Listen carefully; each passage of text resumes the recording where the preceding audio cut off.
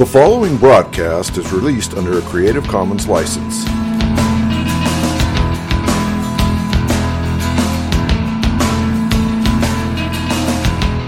I believe in Jesus Christ, the only Son of God. I believe He lived and died, and that He rose again. I believe and trust in Him.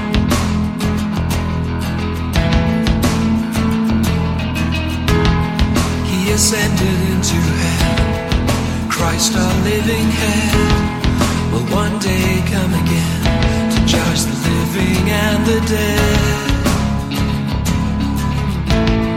I believe and trust in Him.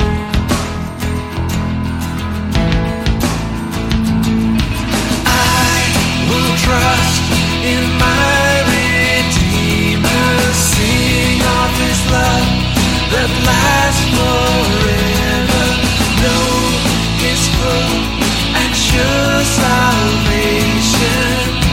I will trust in Him. Oh, the world falls around me, I rest and know that He has found me. Christ, the rock, is my foundation. I will trust in Him. I will trust in Him.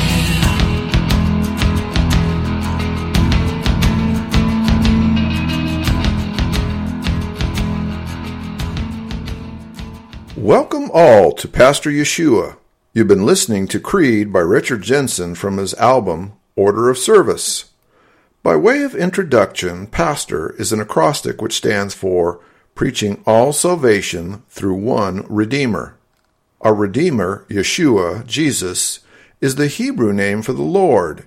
It means Yahweh, the Lord, is salvation.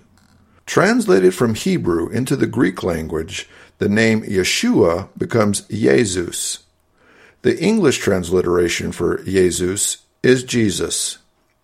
This program deals with apologetics, questions on and about God, the Bible, and the Christian faith. I take questions and seek by Scripture to give answers and encouragement for everyone, including the tough-minded living in today's skeptical society. And now, let's join Pastor Yeshua. Welcome to Pastor Yeshua.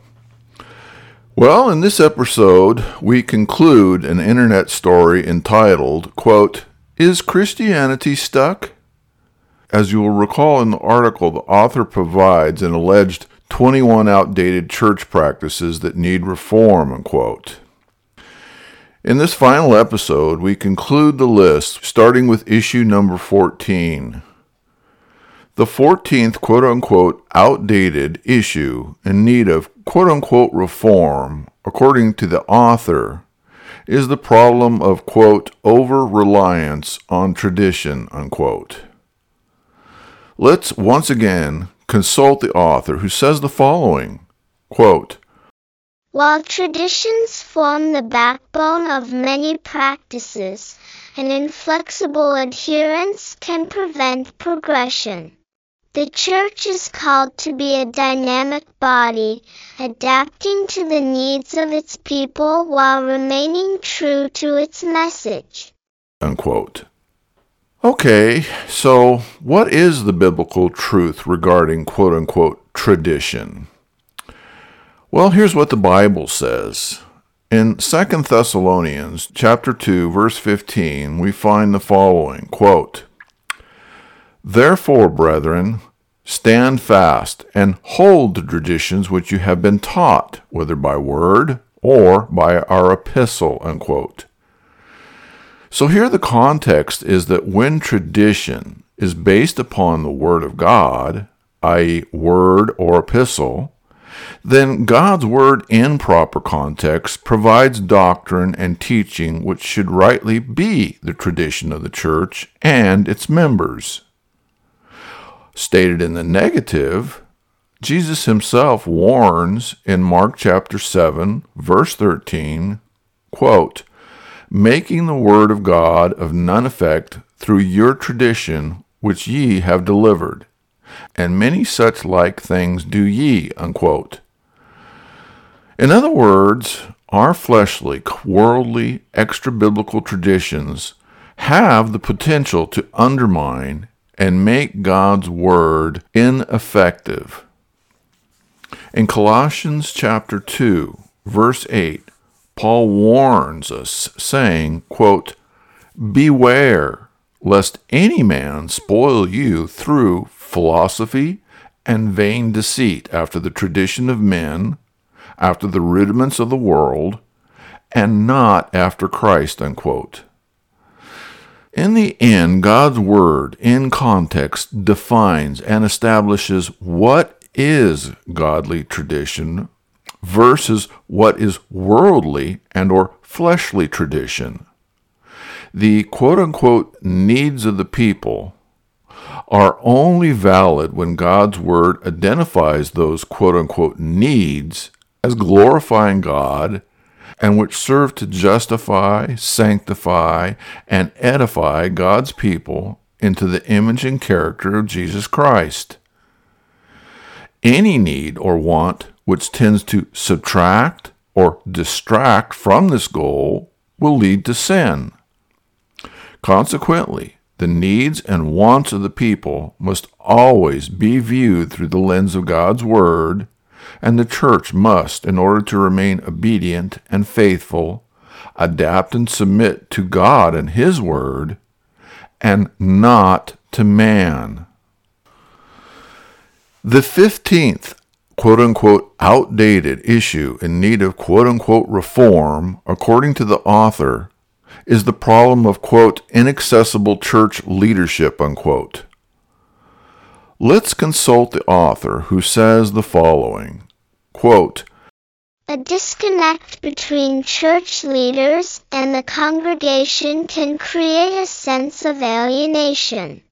Leaders in the early church were integral parts of their communities, and modern leaders could benefit from re-engaging on a personal level," unquote.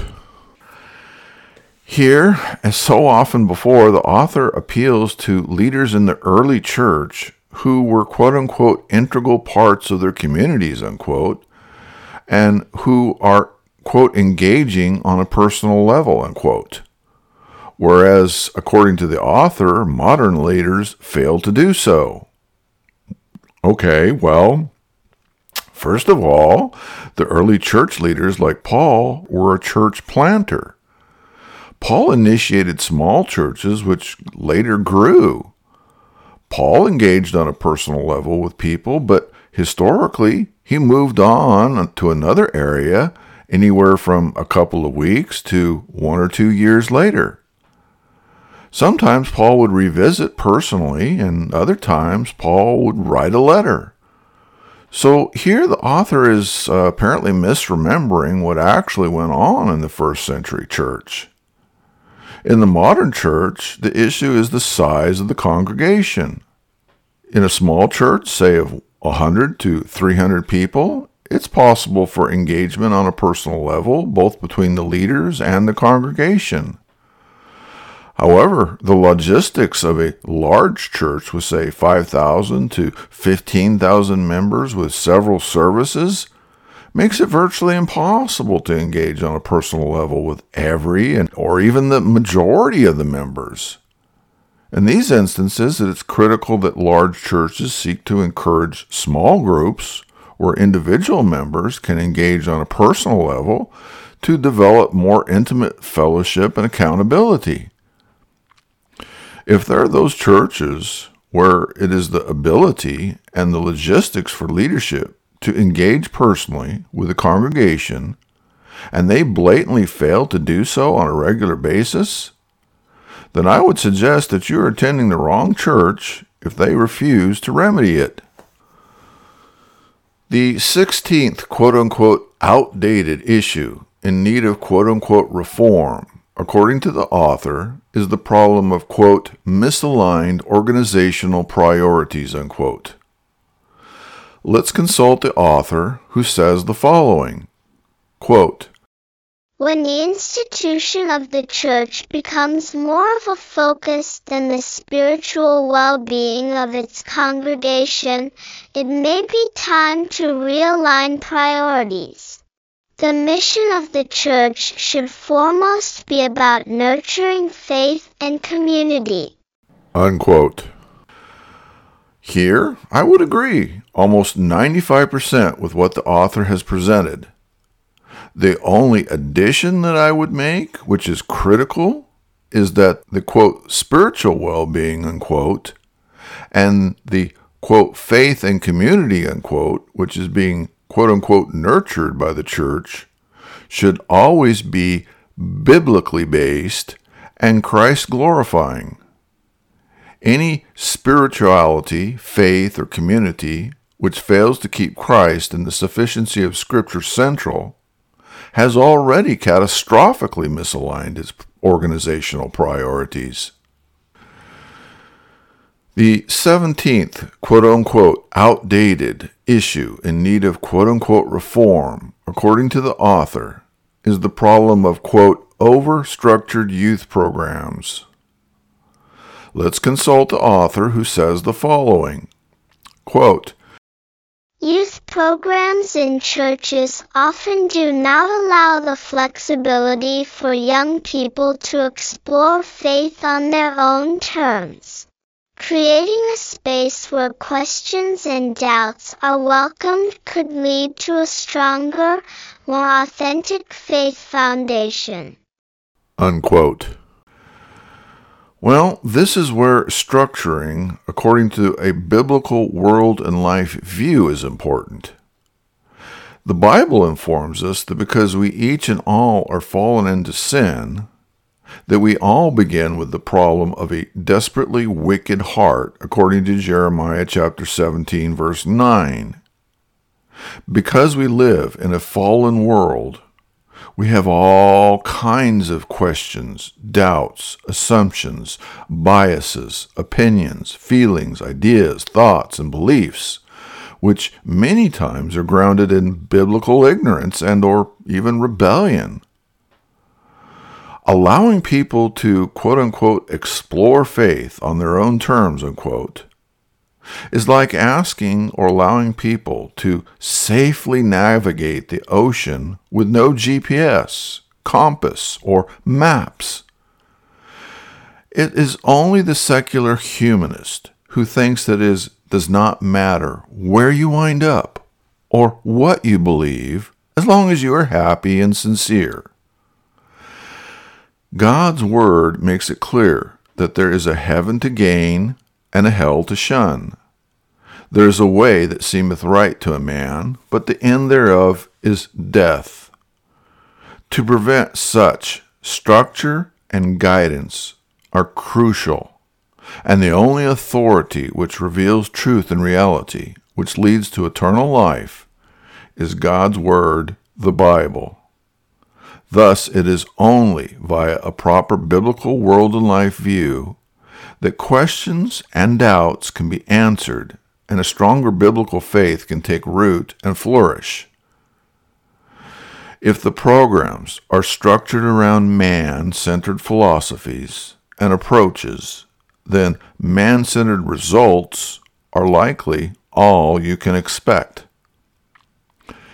It has also been my experience that if the programs, regardless of how structured or flexible they are centered around entertainment, emotions, excitement, and adrenaline, then you will forever be reinventing, updating, elevating, and attempting to outdo the previous event in order to keep the attention and appetites of people who are seeking an experience, an adventure, or amusement, rather than a deeper understanding of and a relationship with Christ.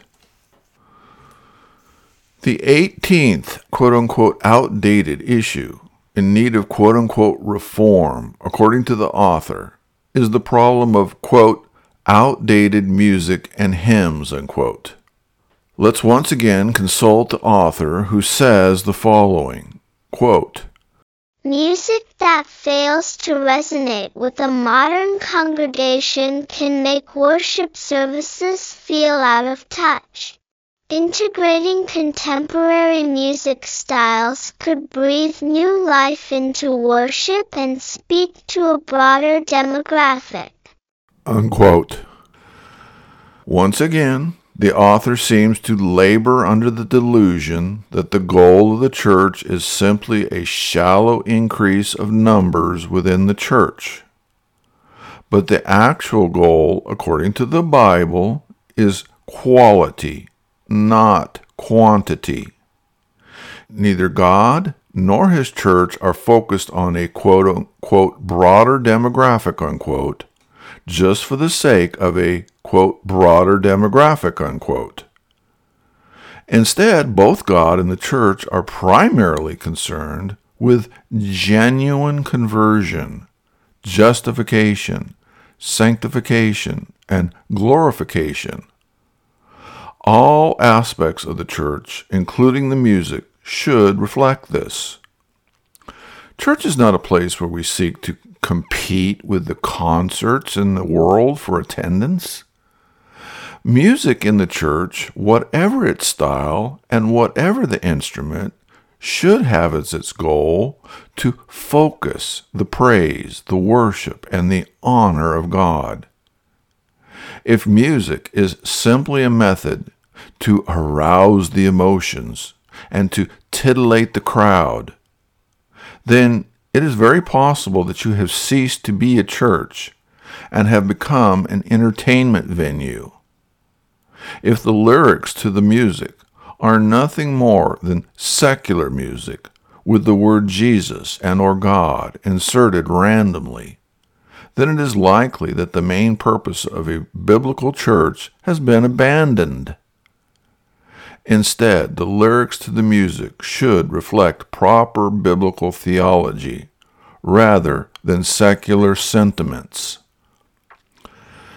In the end, when the author talks about her concerns about the music being quote-unquote out of touch or quote-unquote resonating, a true biblical church is going to be concerned that the music and the lyrics are quote out of touch, unquote, or not, quote, resonating, unquote, with God and or the Bible, rather than whether or not it is, quote, out of touch, unquote, or, quote, resonating, unquote, with an unregenerate mankind. The 19th, quote-unquote, outdated issue in need of, quote-unquote, reform, according to the author, is the problem of, quote, a lack of environmental awareness, unquote. Let's consult the author, who says the following, quote, with a growing emphasis on environmental concerns, churches have a duty to lead in stewardship, reflecting the call to care for creation found in Scripture and embracing green practices as part of their ministry. Unquote. Well, first of all, there is a difference between humanistic stewardship and scriptural stewardship, where in Genesis chapter 1, God created the earth and mankind. God commanded man to, quote, subdue the earth, unquote, and gave man dominion over all the animals. In Revelation, we learn that God is in fact going to do a lot of environmental destruction when he pours out his wrath upon an unregenerate world, and that he will create a new heaven and a new earth. So there is a healthy, Bible-believing, Christ-centered methodology by which we demonstrate stewardship of the earth. But this is very different from the secular humanist and the atheist religion, where the earth, the animals, and the environment come first, and mankind is a distant second, whose job it is to worship and serve the earth and the creature more than and instead of the Creator. There is also that hybrid of Christianity who believe that it is man who is going to eventuate paradise and heaven on earth via humanistic efforts, legislation, and government programs. To be absolutely clear, the problem with many is that they replace a healthy biblical concern and stewardship of the environment, where God is sovereignly in control of all things, with radical humanistic environmentalism, where there is no God, and man must turn to totalitarian, universal, one-world government over everyone and all things in order to save us. All too often, buzzwords like green practices, climate change, and environmental sustainability are a scare tactic intended to create a perceived crisis and fear which will motivate people to be willing to voluntarily abandon freedom and the current systems which foster and protect freedom for systems which are supposedly supposed to solve the crisis, but will require total allegiance to those who desire power and control. But the truth is that God's Word reveals the past, the present, and the future regarding man and the environment. The church's job is to truthfully proclaim God's Word and to lovingly subject all things, including the environment, into their proper perspective under the sovereign will and control of God for His eternal glory. So, whenever you hear people suggesting that the church's responsibility is to save the environment or to champion climate justice or the like, understand that the spirit of Antichrist is afoot and that often the true agenda is to pave the way for one false world religion with one false Christ, the Antichrist, and one world government controlled by the Antichrist and his false prophet. This is what the Bible predicts, and this is what the church should be warning against and opposing. The 20th quote-unquote outdated issue in need of quote-unquote reform, according to the author, is the problem of quote insufficient support for the marginalized unquote. Let's consult the author who says the following, quote, Churches that fail to provide robust support for the marginalized may not fully embody the teachings of Jesus, who focused on serving those in need. Expanding outreach and support services could reinforce the church's role as a sanctuary for all. Unquote.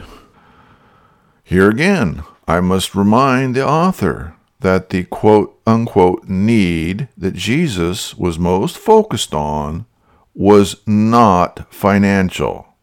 It was not economic. It was not social marginalization. Instead, the primary mission of Jesus was to be a propitiatory sacrifice to reconcile his people to restored fellowship with God the Father. Jesus fully accomplishes this goal across the board, regardless of our status as it applies to marginalization. When the Bible discusses issues which can be labeled as marginalization, i.e., the poor, the hungry, the sick, the imprisoned, the needy, the widows, the orphans, etc., these issues are always restricted to either evangelization or to those within the body of Christ who fit into the above categories. The Bible never suggests that the church should be engaged in using its resources to assist those who are in open and overt rebellion to God and his people. The church should not be helping Satan, sin, or rebellion. Ultimately, the church is called to exercise biblical judgment and discernment regarding who they help and how they accomplish their goals. Finally, the 21st quote-unquote outdated issue in need of quote-unquote reform, according to the author, is the problem of quote inadequate use of technology, unquote. Let's consult the author one last time, who says the following, quote, "A reluctance to embrace modern technology can limit the church's reach and relevance. By adopting new communication tools, churches can engage with the community in more meaningful and contemporary ways." Unquote. I'm sorry. Did the author slip into a coma after the 18th century? Are you not aware of the advent of the radio, the television, the internet? Have you forgotten that churches broadcast services and teachings via these mediums, as well as cassette tapes, CDs, podcasts, books, magazines, pamphlets, periodicals, papers, articles, and more? Do you not know that you can go physically to church, listen, and or watch at home, at work, in your car, on a smartphone, or on a tablet? Perhaps you are upset because many churches insist on pesky brick and mortar buildings where people can actually have physical contact. Perhaps you are upset that some churches cannot afford all of the technology that you suggest or demand. Perhaps if you are so concerned about a specific church not having technology or being able to afford it, then maybe you should consider donating money and or resources so that they can afford and add the technology. At the same time, can we be honest and recall that it was the most basic technology in the world of the spoken word, face-to-face, along with the written word, that was responsible for the creation of Christianity in the face of intense persecution and opposition? Technology does have its place and can be used appropriately for the missions of the church. However, we should also be mindful of the potential for misuse and over-reliance. At the end of the day, it is not technology, methodology, programs, personal charm, or theatrics which save and sanctify God's people. Rather, it is God's sovereign will, His Holy Spirit, His grace, His mercy, and His power which He uses as He sees fit to choose, to elect, to call, to transform, to glorify His people to Himself. And yes, God can do this anywhere and by any means, and He is not limited or dependent on technology to do it. In conclusion, as we survey the viewpoints of the author above, it is clear that the author has fallen prey to the idea that it is the community, society, the culture, or consensus which should define the church. Predictably, as with all aspects of secular humanism, mankind begins with each person and attempts to make the opinions of each person the final authority for all things. Any deviation to attempt to default to the authority of God and or the Bible is labeled negatively as dogma, inflexibility, outdatedness, exclusionary, isolationist, intolerant, narrow-minded, judgmental, hateful, or in this case, quote-unquote, stuck. My guess is that the author probably conducted a survey through whatever means and selected 21 pet peeves which were randomly selected to represent the alleged problems that supposedly exist everywhere and are in dire need of fixing in order for the world to put its stamp of approval upon the church. But here again, it is necessary to remind this author that according to Matthew chapter 7, verses 13 and 14, quote, "Wide is the gate, and broad is the way that leadeth to destruction, and many there be which go in thereat. Strait is the gate, and narrow is the way which leadeth unto life, and few there be that find it," unquote. In Matthew chapter 7, verse 21, Jesus says, quote, "Not everyone that saith unto me, Lord, Lord, shall enter into the kingdom of heaven, but he that doeth the will of my Father which is in heaven," unquote. Finally, Jesus predicts in John chapter 15, verse 19, quote, "If ye were of the world would love his own.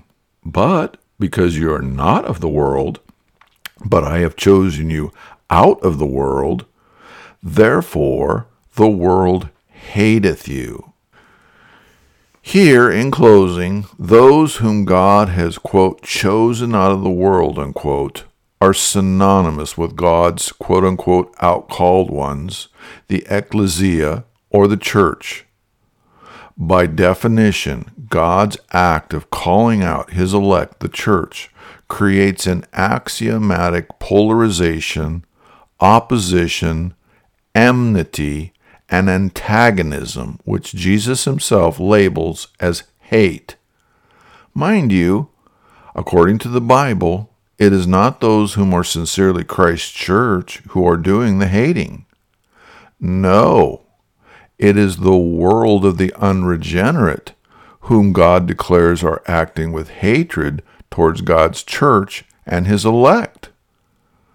So, the fact that the author sees a disconnect and or elements of discord between the church and the landscape of the unregenerate world is not proof that the church has lost its way or is, quote unquote, stuck or has failed to remain relevant. Rather, in keeping with Jesus' prediction, the perceived presence of the above issues and any other complaints from the unregenerate heart of man only serve to fully demonstrate the accuracy and reliability of what God's Word and or Jesus claims in his Word, the Bible. This concludes this episode. Now, if you have any questions about God, the Bible, or the Christian faith, I encourage you to send me an email at pastor_Yeshua@yahoo.com. That's pastor_YESHUA@yahoo.com. Thank you for listening. The world falls around me, I rest and know that he has found me. Christ the rock is my foundation. I will trust in him, I will trust in him, I will trust